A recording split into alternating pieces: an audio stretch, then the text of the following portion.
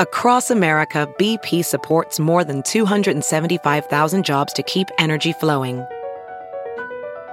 Jobs like updating turbines at one of our Indiana wind farms and producing more oil and gas with fewer operational emissions in the Gulf of Mexico.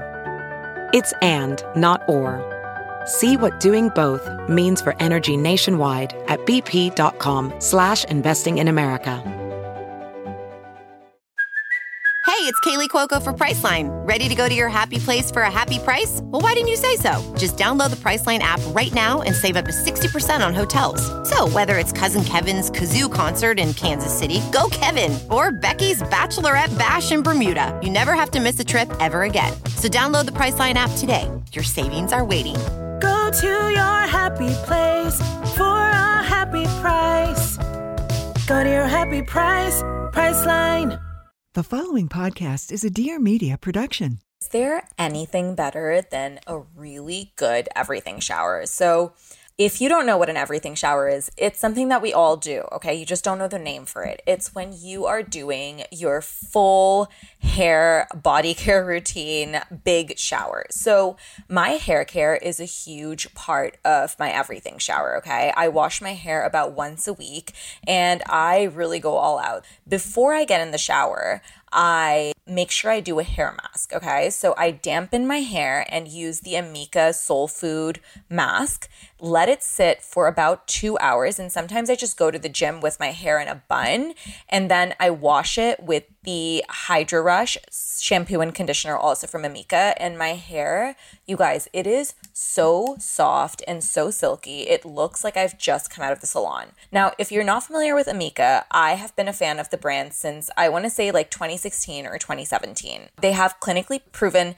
shampoos and conditioner duos that leave our hair looking and feeling like we just left the salon. Their science-backed formulas are powered by nourishing, naturally derived ingredients with no nasties that deliver visible, woe-worthy results for every hair type.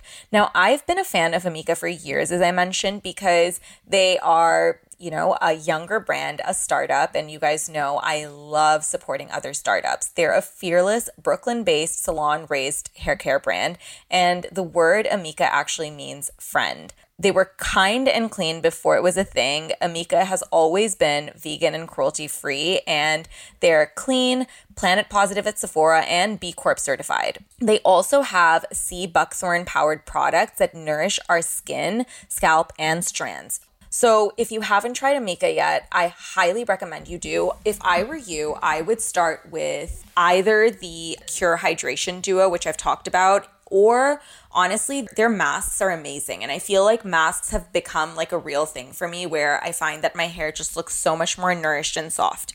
So Amika has an offer for you guys. You can shop all of my personal favorites at loveamika.com/dreambigger, and you can get 20% off your order. So this page, you have to go to the link, okay? In the link, you'll see every single product that I love from Amika, from their shampoos and conditioners to hair masks to, sprays, like, styling products essentially. So again, the link is loveamika.com/dreambigger. Enjoy. Hi, I'm Sif Hyder, the founder of Array. I'm a wellness entrepreneur and digital creator, and this is my show, the Dream Bigger podcast. Listen, I love dreaming big, but you know what I love more? Actually having the resources to make those big dreams happen. And hey, dreams can sometimes be private jets, but other times they can look a little something like having the best skin of your damn life, or starting a successful business, or delving into spirituality. So on this podcast, I chat with experts and thought leaders from different fields about their tips and tricks on doing exactly that. So let's get right into it.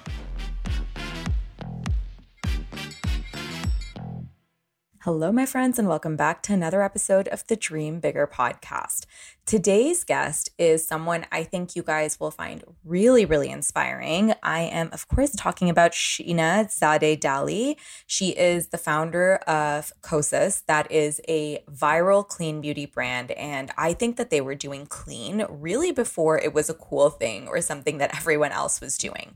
More than that, though, the fact that they're clean. What I love about Kosas is that they, like, you can do a full face of Kosas makeup. It doesn't look like it's too light. I mean, you can go for the whole no makeup vibe with them, but you can also have like a full face of glam with Kosas products. And I can vouch for this because I've been using a bunch of their products. I'm a huge fan of their lip oil, and I initially got one of them. I want to say it was like a couple of years ago. I went to Sephora and I showed them the Charlotte Tilbury Pillow Talk. And I was like, do you have a clean version of this? And the Sephora guy there, he was like, yes, I have something from Kosas. And I've been using their lip oil ever since. I love the shade Revealed. It is so good. I've talked about that. And then the RMS lip liner, it's in the Sunset Nude over and over again. I just have to call it out because this is like the best clean lip combination that I can like that I've ever come across. Anyway, so back to Sheena. She is an absolute force. What she's done with Kosas is something that I think brand founders dream about. And we get into the nitty gritty of exactly how she did that, her entire journey as a founder. And I think that this episode is a testament to longevity, okay? Because I think a lot of us have come across these startup stories where we're like, oh my God, you know, year one, they're just so big and successful. No, Sheena has been at it for a really long time and it shows. She's an industry veteran. And I think that there's just so much we can learn from her. So I'm really excited for you guys to listen to this interview because I think you'll learn a lot. Before we get into it, let's get into this week's review. It comes to us from Ned Cora and they say, wonderful show. Love the versatility in guests and conversations. Guys, if you do feel like the show brings you value in any way, I would so appreciate if you took the time to leave a rating and a review. All you have to do is open up the Apple Podcast app, scroll down to the bottom where it says leave a rating and a review. In the rating section, if you feel like I've earned it, please leave me a 5-star rating. And in the review section, tell me anything you want me to know. Honestly, I don't care how long or short your review is. It just helps me understand what you guys are resonating with. And if you guys have any feedback in terms of favorite topics, guests you want to see, favorite guests from the past, I, of course, love to hear that. A lot of the times, the guests that I do have on the show are based on your requests. So I take those really seriously. I read everything you guys have to say, and I genuinely internalize that, and it allows me to continue to show up as a better host. All right, with that, let's welcome Sheena to the Dream Bigger podcast. So you started Kosas in 2015, which is, it's been a minute. And I feel like it's like blown up in the last 3-4 years, but I want to go back because it's interesting. Like prior to interviews, I always try to do some research around founders. And sometimes it's like there's just not a lot out there. And with you, that was actually the case. And so I'm really excited to like fully learn about you from scratch. Okay. So what were you doing prior to Kosas? Well, right before I was, how old was I? I was 29 or 30 when I first started working on Kosas. Mm-hmm. I had just had my daughter. She was 8 months old. You started working on a business with a fresh baby? I actually think it helps because there's like no one like a new mom to get shit done. And that's also true, yeah. So she was a big inspiration for me just because I so wanted her to, it was the most in love with anyone I ever felt. And I wanted everything good for her. And I wanted her to be able to do everything she wanted to do. And I had spent my whole life wanting to do this thing.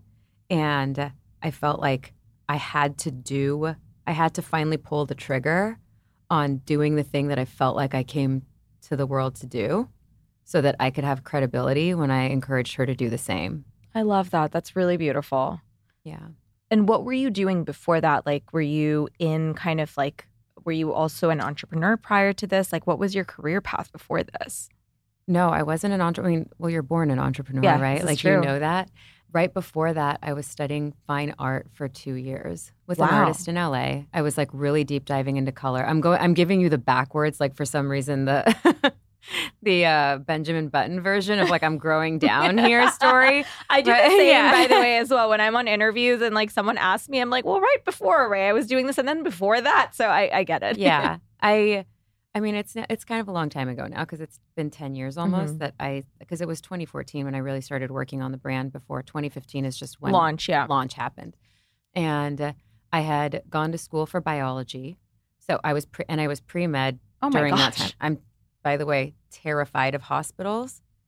I can't be in one at all. So I was like, well, that's not going to work. And then but I love beauty. So I was like, plastic surgery is what I would love to do. I love faces so much. I mean, it's like my passion, but I would have to go through the hospital to get there. And there's just no way I can do that. So I was in college. I discovered like kind of doing research that became like part of the way that I could have my sciences, but still have a career. And so like I started doing research in labs. I had a few jobs working in labs, basically doing like microbiology and like quality assurance and like, various different kind of manufacturing processes, stuff like that. And then but like at that point, I definitely knew I wanted to have a beauty brand. I've known that for a long time. It was just a long time ago. Like there was really no way to do it unless you really were like, doing it. It wasn't, there was no internet. There was no Instagram. There was no like e-commerce. Like 2014 is like by 2014 there was. Yeah. But when I first had the thought. Even 2014 is fucking vintage. It was vintage. I know. Don't remind me. Prior to that, oh my God. Prior to that, yeah. It was 2002 when I first decided I wanted to have a beauty brand. Oh my God. Yeah. This is like you were looking at encyclopedias at the library. I thought I was going to have to open a retail store. It was a pipe dream. It's like saying I want to be an astronaut or I want to be an actress or something like that like even those things feel a little bit more achievable now for some reason. But like at the time, it's a pipe dream. Yeah. It's not something that can really happen. By 2014, it could really happen. There were a lot of tools that we all had, like the barrier to entry really went down and I was ready. I did go to business school. And after all that is when I came out of business school right during the recession and there were no jobs anywhere. I lived in Orange County. Orange County got hit really, really, really hard because of like the entire subprime mortgage industry was really like based there. Yeah. And so it was decimated. And that was the first time that I was like, there's no career to pursue. So why don't I do what I really love, which is really learn about color and art forms. And so I spent a couple years doing that. And it was that led up to me actually starting Kosas. And so then you have your daughter.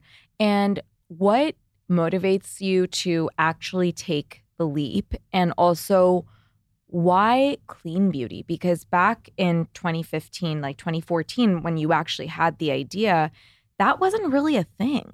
It was like a completely nascent category. I don't think it really existed. Back then, I had gone through this journey of healing my own body through a variety of different things, whether it was attending to my mental health, to my physical health. And I was employing a lot of different modalities, like really being mindful of what I was eating, starting to incorporate Chinese medicine into my life, some Ayurveda, like really healing through food and like making decisions that felt really right for me about what I was putting around my body, around my space. And I was living that way. And so when I started to think about how I was going to formulate, everything that I was doing was intentional. So every ingredient I was going to pick was going to be intentional too. There wasn't going to be an ingredient that was showing up it was lipsticks at that time. I started with lipsticks. That was going to show up in a lipstick that didn't have a true reason for being there and that wasn't going to lead to like this looking more beautiful and feeling more comfortable or being more nourishing. And because I was being so intentional with ingredients, the result is like what you would call clean now. We didn't have it then, and I didn't talk about it either. Interesting. We didn't really use that word. At the time, there was like natural and organic makeup. And it was associated with like granola kind of. I know. Yeah, like you buy it at Whole Foods. Yes. It comes in a wood package. Yep. Like there's nothing sexy, and it definitely kind of doesn't work. Bamboo-y, smells a little grassy. I know exactly what you mean. Exactly, and it's like sheer. Like where's the payoff? It's like dyed with like a flower or something like that. So it doesn't even really work. And I love makeup. Like I want my makeup to be transformative. I love your makeup right now is like incredible. I can't stop staring at your eyes. Thank you. Clearly. I love makeup. It's like your own little artist every single day. And the lipsticks were really high payoff. They were beautiful. They didn't move. They were so imperceptible. You got like all that payoff, but without any of that uncomfortable feeling. And I wanted people to sense that part of it and not be turned off or make any assumptions about the product before knowing what it was by calling it clean or calling it natural or what. I mean, clean really didn't exist as a word.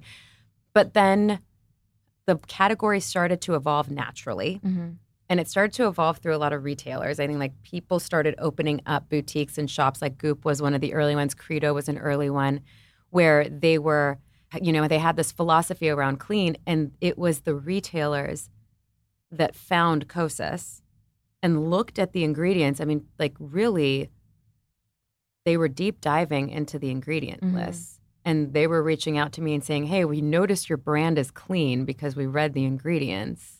Do you want to, you know, be in our store? We have clean beauty.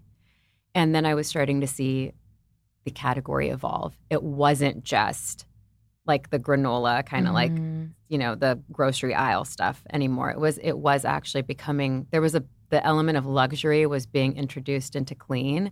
And Kosas took that path too.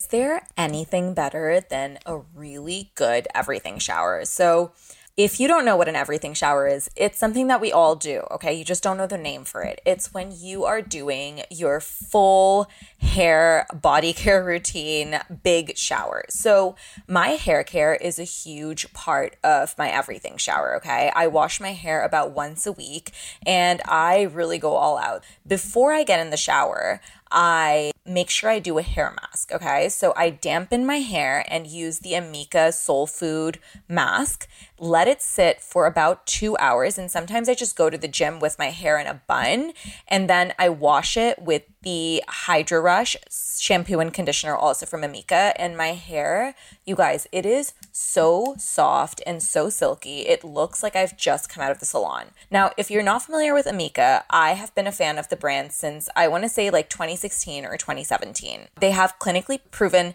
shampoos and conditioner duos that leave our hair looking and feeling like we just left the salon.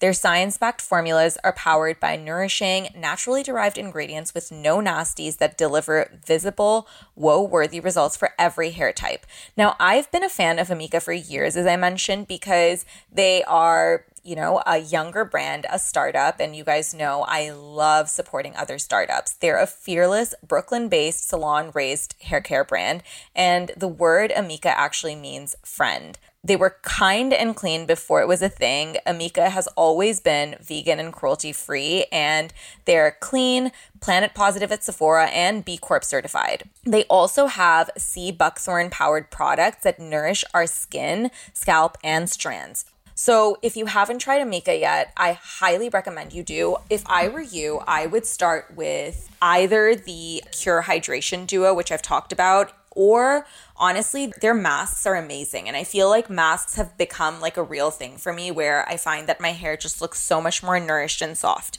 So Amika has an offer for you guys. You can shop all of my personal favorites at loveamika.com/dreambigger, and you can get 20% off your order. So this page, you have to go to the link, okay? In the link, you'll see every single product that I love from Amika, from their shampoos and conditioners to hair masks to, sprays, like, styling products essentially. So again, the link is loveamika.com/dreambigger. Enjoy. I am all about walking literally everywhere, which of course means that I need footwear, which is both cute and, goes with my outfits and comfortable. So I've talked about Vionic many times on this show. I initially tried their footwear in the form of sandals when I was away during the summer. I was walking all day long and these sandals were incredible. Of course, for fall, I've picked out a couple more products, and I have both their Elodie loafer and their Brookle heeled sandal, which are both so cute and so insanely comfortable. I cannot talk about it enough. So Vionic has incredibly comfortable shoes because they use their exclusive VioMotion technology. So they began by revolutionizing medical orthotics, and today they continue to use that science to engineer shoes that leave you feeling energized and confident all day long. I'm telling you guys, I am so not okay with shoe brands which are like all about comfort but no like fashion or like style sense to them, because listen, like I'm not going to wear something that I don't feel good in, you know, in terms of like I want it to match with my outfit. And I'm also not a fan of wearing shoes for long walks that compromise my comfort. Like I want to do both, and Vionic is really the brand for that. They even offer a 30-day risk-free trial so you can wear them, love them, or return them for a full refund within 30 days if you're not satisfied for any reason. Vionic has an offer for you guys. Use the code DREAMBIGGER at checkout for free shipping at www.vionicshoes.com. That's the code DREAMBIGGER at checkout for free shipping at www.vionicshoes.com. Enjoy. So initially when you launched, what was kind of the USP that you were going after customers with? Like, was it that, you know, this is like a super luxurious product and you almost, it sounds like even though the ingredients were so intentional and like clean back then, since it wasn't a category, you weren't even flexing that. So what was it that you were like pushing to customers and like getting their attention? The two biggest things were flattering color and like, you have an olive skin tone and I have an olive skin tone. I spent my entire life not being able to find a lipstick that looked natural and flattering, like where I put it on and I look better. Like people would say, I put on a little lipstick and like I bring so much life to my face. And I would put on a little lipstick and I would immediately look dead. Yeah. And I was like, why isn't this working? So really like the idea that like you can find easy color, like easy meaning it looks like you and is really flattering. That was number one. And number two was that it feels really comfortable. And the point of all those ingredients was so that it felt good, so that it didn't like hurt your skin while it was on it. You didn't take it off and end up having these like horribly dry lips. Oh, God, or the worst. Like it tastes gross, it smells gross, like you feel it, you taste, you know, you're just like having this sensorial experience that's negative, which I always associated with makeup and especially lip, because you really sense it. And I wanted to create something that you didn't feel anymore. And the path to that was through these ingredients.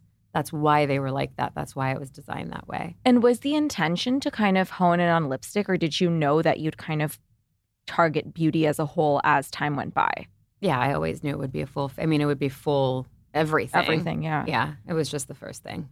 I mean, it's smart though. And like, this is a conversation that I've had with other founders as well, where like, you know, it's almost more strategic to start niche, because like with like one product or like one kind of type of product, because otherwise you stretch yourself so thin trying to get all of these things out. You've paid for all of this inventory. You don't even know like what's resonating. And so it sounds like you did the same thing with lipsticks.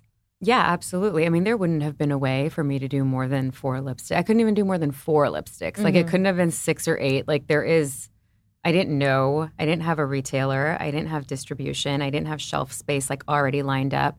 I definitely went into it thinking just about that product and like the minimum viable even brand, you know, in order to start it. I wouldn't do it that way if I did it now. Really? What would you do now?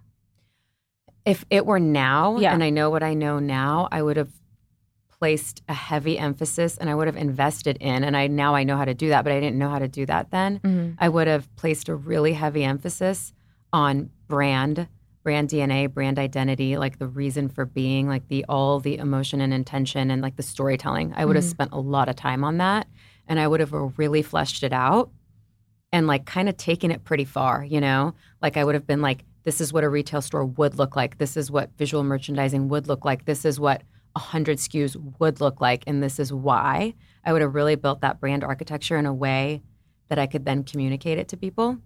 And then I would have started creating product. Yes. However, I'm going to counter that a little bit, because I think as a first-time founder, it's the naivety that I think leads to all of it happening, right? Like it's interesting because I'm 3 years into my brand and there's so much that I know today. And yet like I have had this conversation where it's like, what would you do differently if you started Array today? Yeah.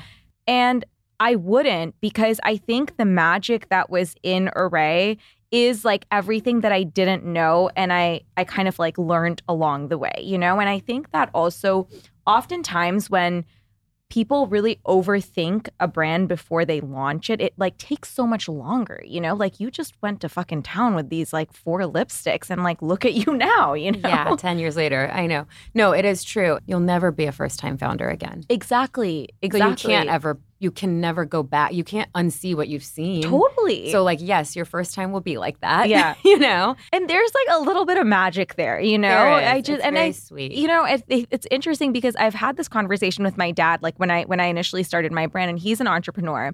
And I remember he had all of these questions. Like he's so supportive and he was really excited for me, but he was asking like just like devil's advocate questions. And I was like, nope. I just know that I'm doing this and it's going to do well, you know, because his mind, it's like he's not in that naive space anymore. Whereas I think a first time founder, it's always like glass half full. It's going to work out. Totally. Like, you know? Totally. That's what gets you through. And I think it can still work out. You'll just ask a few more questions along the way. And you're right. It will look different. 100%. So talk to me about, I mean, you launched with these 4 SKUs. Like, was it that you'd saved up for it? Like, how did you even get it out the door?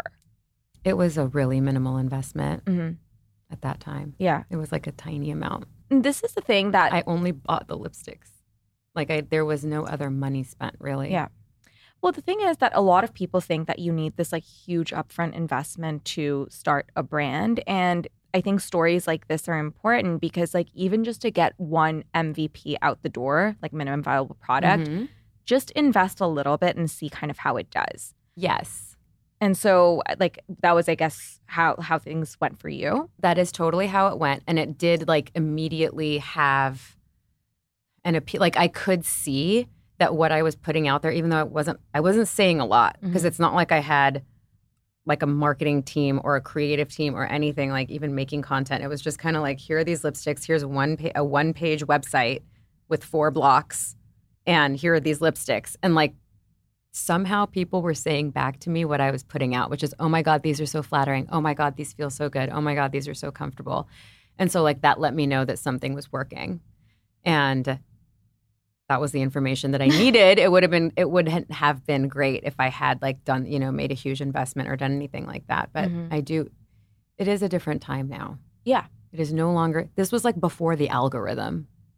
Like I was mailing packages out to every human I'd ever met in my life and asking them to post it on Instagram. Do you have Instagram? You should post it on Instagram. This is vintage. Yes. I'm telling you. This is vintage. Do you have Instagram? I just got it last year. You should post it on Instagram. Do you mind? Please post it on Instagram. That was the hustle. I don't even think there were influencers really yet. Like that, I don't know. That word was just coming out. Yeah, it was just like, I think it was brand new. Like 2015 is like, it was just the wild, wild west in this whole industry. So, I mean, I think you got in though when it was still early and like people like grew with the brand as well, I'm sure, like because this is probably when like a lot of influencers were just getting started and like you were one of the earlier beauty brands which were like cool and indie. Totally. So your distribution was primarily I'm guessing through your website at first and then you started to get picked up by retailers? I never used that word. I didn't know that word yet at that time.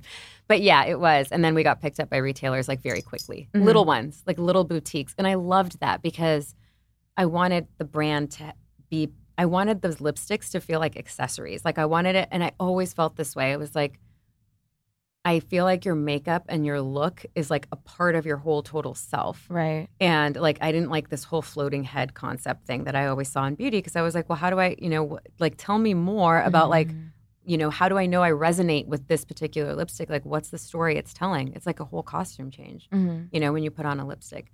And so being in a fashion retailer was great because it felt like it was part of, it was helping me like tell an overall story about like who the person was. And then it became this little accessory that you could add on to your outfit. What was the moment where you really started to notice traction? Like you were like, okay, well, shit, this is serious now. Along the way, there have been many little moments like that. Can you remember like a couple of key ones? The first couple were, the very first one was it was a small article in the New York Times. And that was before we had any retailers. So it was like still, it was still like my own website. And I would get so excited like for each individual person that bought a lipstick and like write them a note. And when that New York Times article came out, like I couldn't keep up at that point. And that was like, that was really exciting. That was a definite moment where I was like, it was 6 months into it. And then I was like, yes, I can keep going. I can keep doing this. And then after that, like, at what point did you get picked up by like these, I guess, like more well-known retailers like Goop or Sephora? I mean, Sephora is like a ginormous like achievement for any founder. Yeah. And Sephora is like a world unto itself. The like a smaller boutique that might have like even up to like 10 locations is manageable for a very small team, and it's great. And like those were coming, like Goop was the first one, and Goop was opening its stores at the same time that they were picking up Kosas. So it was kind of like in a weird way we were growing together. Granted, they were way bigger and growing way faster, but it was like all happening around the same time. And it was great because like I could go into each one of those stores individually and like spend time with consumers and really like educate. And we didn't have a lot. We had lipstick, blush, and tinted face oil or something like that. That was all. That was in the first like 2 or 3 years. And then Sephora was a little later. The conversations with Sephora lasted a couple years before we actually went in.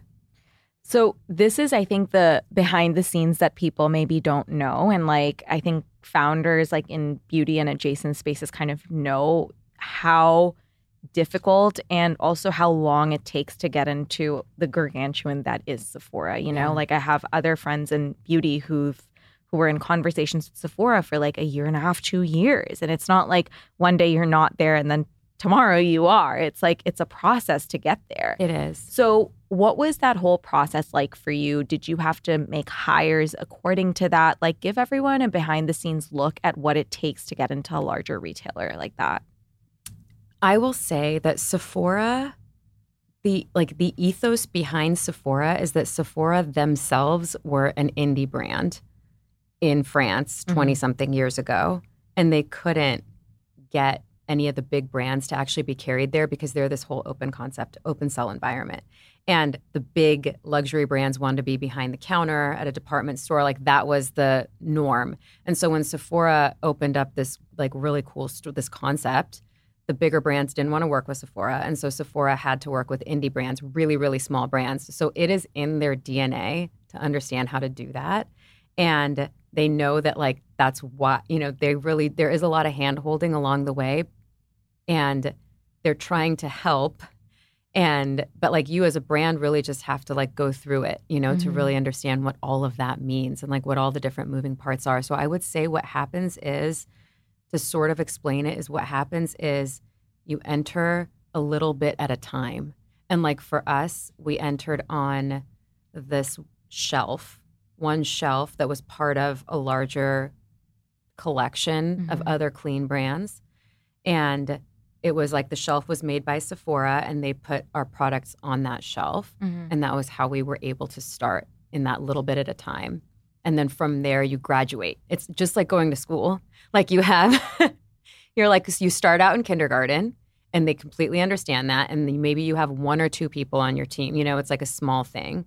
And then you graduate a little bit at a time because, then you need like inventory management, like the appropriate creative. The biggest thing I would say for smaller brands to get their head around is the lead times, that how far in advance you really have to be working on your product calendar to be able to even partner with Sephora in a meaningful way. I mean, it's like at least 2 years or so in advance, maybe a year and a half. Yeah. But like you're never there in the beginning, when I first started, it was like the day the product is finished, like we turn it on the website, and that can be whenever it is. And that's how it is when you're first starting. Yeah, I mean, you're flying by the seat of your pants. You're flying by the seat of your pants, so you're always a year and a half late. Yeah. Like from day one. So like trying to bridge that gap is like what's happening for the beginning period of time. Yeah, and also I think what people may not know is that I think everyone, like a lot of founders who maybe have this like retail dream, they think that like, okay, I'm going to get into Sephora or Ulta, Whole Foods, whatever your like dream big retailer is. And the amount like you're not even ready for that when you're like just starting out, you know? And going through step by step like you did, getting almost like your practice reps in with like smaller retailers and like growing from there in order to like understand what it takes to get to a Sephora, working out the kinks that I'm sure you had when you were, you know, with these smaller retailers. Like you learn all of that so that when you're going into mass, you actually understand like, okay, well, shit, like this is serious. Yeah. Yeah, you do. And you understand like the things that you don't really know how to do. Mm-hmm. And then you find people who do know how to do them. So something that I've noticed about you guys is that you, I would say in the last 3 years, have been just everywhere, like literally everywhere. I cannot escape you. Like what you've done is just phenomenal. And how do you think you got there? Like what do you think allowed you to go from like kind of this curve to like that? Because I feel like that's kind of what happened with your brand. I think it's the things that I'm talking about, the like really that being ahead of yourself 2 years. That means that while we're preparing for that, there's like this 2-year gap of time that you're not seeing anything that like we've been getting ready. Yeah. And so that includes like building the team. It includes building the product pipeline. It includes like really understanding the brand and like the brand architecture, the brand DNA and the product architecture and product DNA. And then being able to like really create an assortment of product that feels like it is also telling a story. And all of that, it takes a lot of preparation, and then which we did. We took a lot of time. We took a couple years to prepare it all, and then it started rolling out. And that's what you saw happen, is the rollout happening. And like then everyone's rowing in the same direction, like everything's firing at the same time. Everybody that needs to know what's going to happen is all in lockstep. So it's like curtains up, you know, like globally all at once. And that takes a shitload of coordination to make happen in time. Yeah. Yeah, so much coordination, so much time. Like, trust me. I mean, I feel like I'm in it right now where like it's just been, like ever since we started our brand, I was like, we all need to be speaking the same language. Like any new person that we bring on, like we all have to be like doing the same thing. And like, you know, finally we got like our marketing and like operations like calendar so that everyone has visibility. I'm like, oh, like we're all working towards the same goal, and it's so hard. It takes a long time because there's like going to be a lot of people.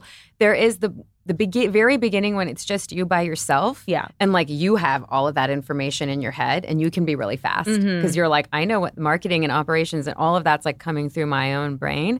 And then later on, it's not anymore. And now there's like all these other people involved. And then so yes, you do have to coordinate them. But I love what you said right before we sat down when you gave me this, actually, the bloat supplements. And you said, this is what we're known for.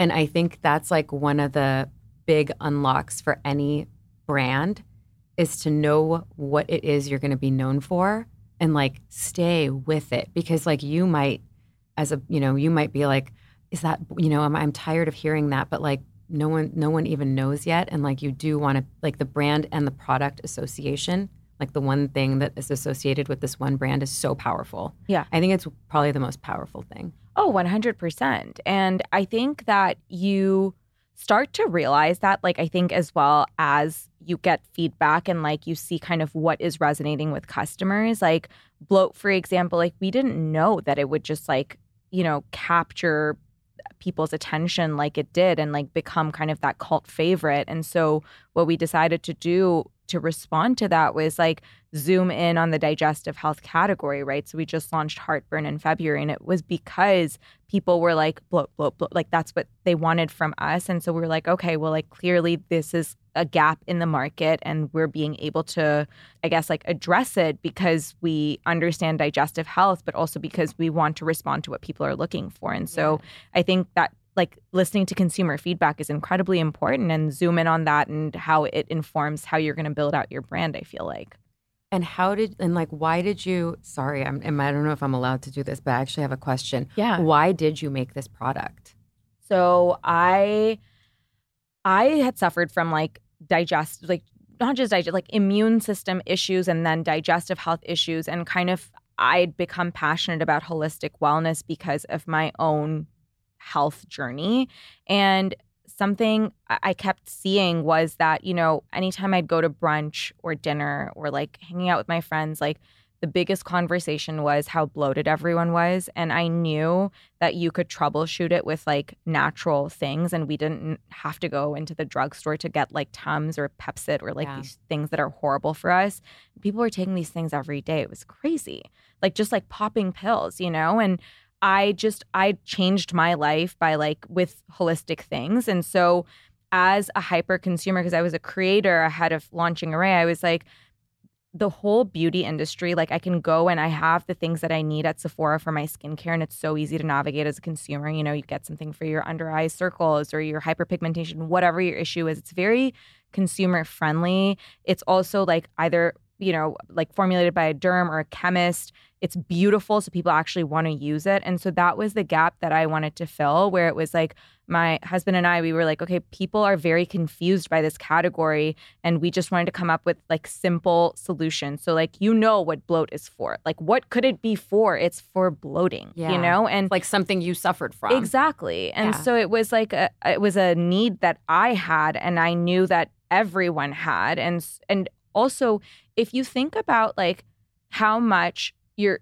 constantly fixating on like problems that you feel within your body, you can't show up as the best version of yourself if you're bloated or like having digestive discomfort or whatever your issue is. And so that's what we wanted to help with, like optimizing people's health so they could show up as the best versions of themselves.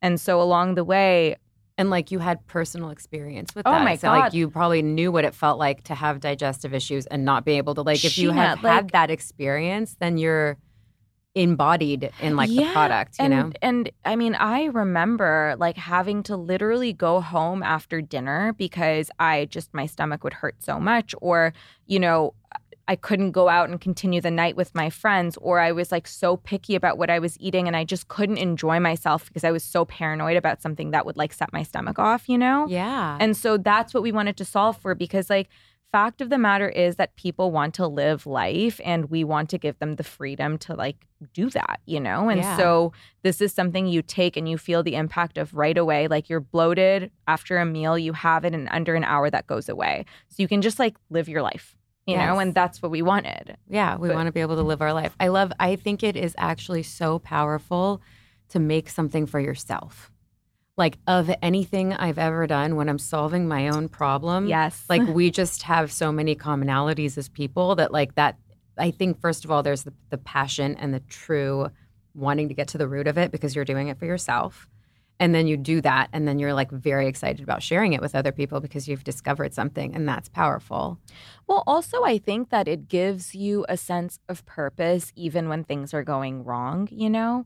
I think that with entrepreneurship, you're out there like literally putting out fires on a daily basis. And when you're having the worst of days, it's actually not so bad because you feel this sense of like purpose and like drive that like, no, you know, I'm doing this because this is my why, you know? And I don't think I could do what I do unless I felt what I felt about our products and like my mission, you know what I mean? And I'm sure you can relate to the same thing because, you know, what you're saying about makeup and wanting to make people like, you know, like the transformative ability that makeup has and like doing it with like ingredients that feel good. It's like, it's such an important mission. It is. I mean, and I love makeup. I love makeup and I get so much joy out of it. And I love that feeling of understanding yourself and feeling good within yourself and then wanting to show up as that same person that you feel on the inside and like having these little tools to do it, giving yourself that space and time, like giving myself that hour to do my makeup is so special to me. And I feel like I am giving myself a treat and I'm like having fun with myself. I'm nurturing myself. I'm touching my own face. I'm expressing myself creatively through, you know, it's like pure expression. And all of that is happening through makeup. And like, that's the point of view that I think, that is not unique to me. Like, I know that people feel that way, but the industry has for so long put this idea in our head that we have something wrong that we have to fix. Mm-hmm. And like, I actually I think we all know that we don't have something wrong that we have to fix. I mean, many of us do. But like, what about the other way? I have something so right that I want to shine, like I really want to show it. I really want to share that with everyone. And so I feel that way. And I just like, after all these years, I still love, I'm like always doing this like hand swatching, touching textures. Like I love that. And that's a privilege and an honor to be able to do something like that, because truly it is fun. Like that we get to do something that's really pleasant, like I know that has its challenges and it has its struggles, but definitely like it's focused on the brighter side of life for sure. 100%. So what did you release after lipsticks? Like what was your second category that you went, or subcategory, I guess, because it's all the second one was blush. Really? Yeah, because you have to balance the color on your face, I love that. Yeah. Very cool. Okay, so I want to ask an audience question, because I always do that around the end of the interview. What do you think led to you blowing up on social media? God, you're talking about TikTok probably, right? Like, I feel like there was just this movement and like kind of like virality with your products that happened. I think that it was really around revealer concealer. So like that concept of being known for something, like that product had so much, like everything about the brand showed up in that product. It was like a really beautiful finish. It had really great coverage. It does what it's supposed to do. It also nourishes the area, and it has this very alive finish. So it looks really skin-like. Like you would put it on and you would say, your skin looks amazing. You wouldn't say your makeup looks so good or something like that. And so like that, and that just like that sweet spot of coverage too. Mm-hmm. And so we had this thing that we were known for, and it was because people really liked it. I mean, the thing about makeup is like, you cannot fake it. Yeah. There's no fake it till you make it with a product, because especially something that's complexion, because like you're putting it directly on your skin. If it doesn't work, you're throwing it away immediately. And if you will know when you run out, do you buy it again? Mm-hmm. Like that's the telltale sign, And so it was really through Revealer Concealer. It was like through the overall love of Revealer that like there kind of became this like groundswell. Did you know that it was going to be such a big product when you released it? Like, did you understand what it was going to do? I didn't know that it was going to be like the key pillar of the brand. And we had in 2022, so we had released Revealer Concealer in 2019, right before COVID. No way. I did not know that. It was a 3-year build. Huh. And that's the thing about makeup that's different than fashion. It's not an immediate thing, because it's not seasons and collections. It's loyalty and love. And that happens over time. Like you have to go through 3 years. Like you have to go through 3 or 4 tubes of Revealer Concealer before you understand that that's your concealer and you don't want to use a different one.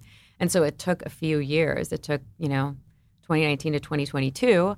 And in 2022, we released Revealer Foundation, because we did know that there was such a love of Revealer Concealer and people were using it all over their faces. Mm-hmm. And as like they were using it as their foundation as a hack. And so we were like, we should make a foundation. And once we released Revealer Foundation, there was the power of the two together was actually probably that step change that you're referring to. Smart, because you listen to your consumer as well. This was so fun. Tell everyone where they can find you, where they can find Kosas. Tell us everything. You can find me on Instagram. I have it now. My handle is Sheena, Sheena. You can find Kosas on Kosas.com. And you can find us at Sephora. You can find us at Credo. You can find us at Goop. There's a bunch of places, a bunch of amazing places, and I don't want to leave anyone out. So if you check Kosas.com, it'll give you the list of everywhere that you can find Kosas. Thank you so much for being here. This was so fun. Thank you so much. Thank you so much for listening. If you loved the episode and feel like it brought you value, don't forget to rate the show and leave a review. It takes 5 seconds and really helps the show grow so I can keep bringing on awesome guests. If you want to follow me behind the scenes, you can find me on Instagram at SifHider. And don't forget to hit subscribe so you don't miss a thing. I drop new episodes every Tuesday, so come hang with me and shoot the shit with some really smart people, learn and unlearn, and have a lot of fun. See you next week.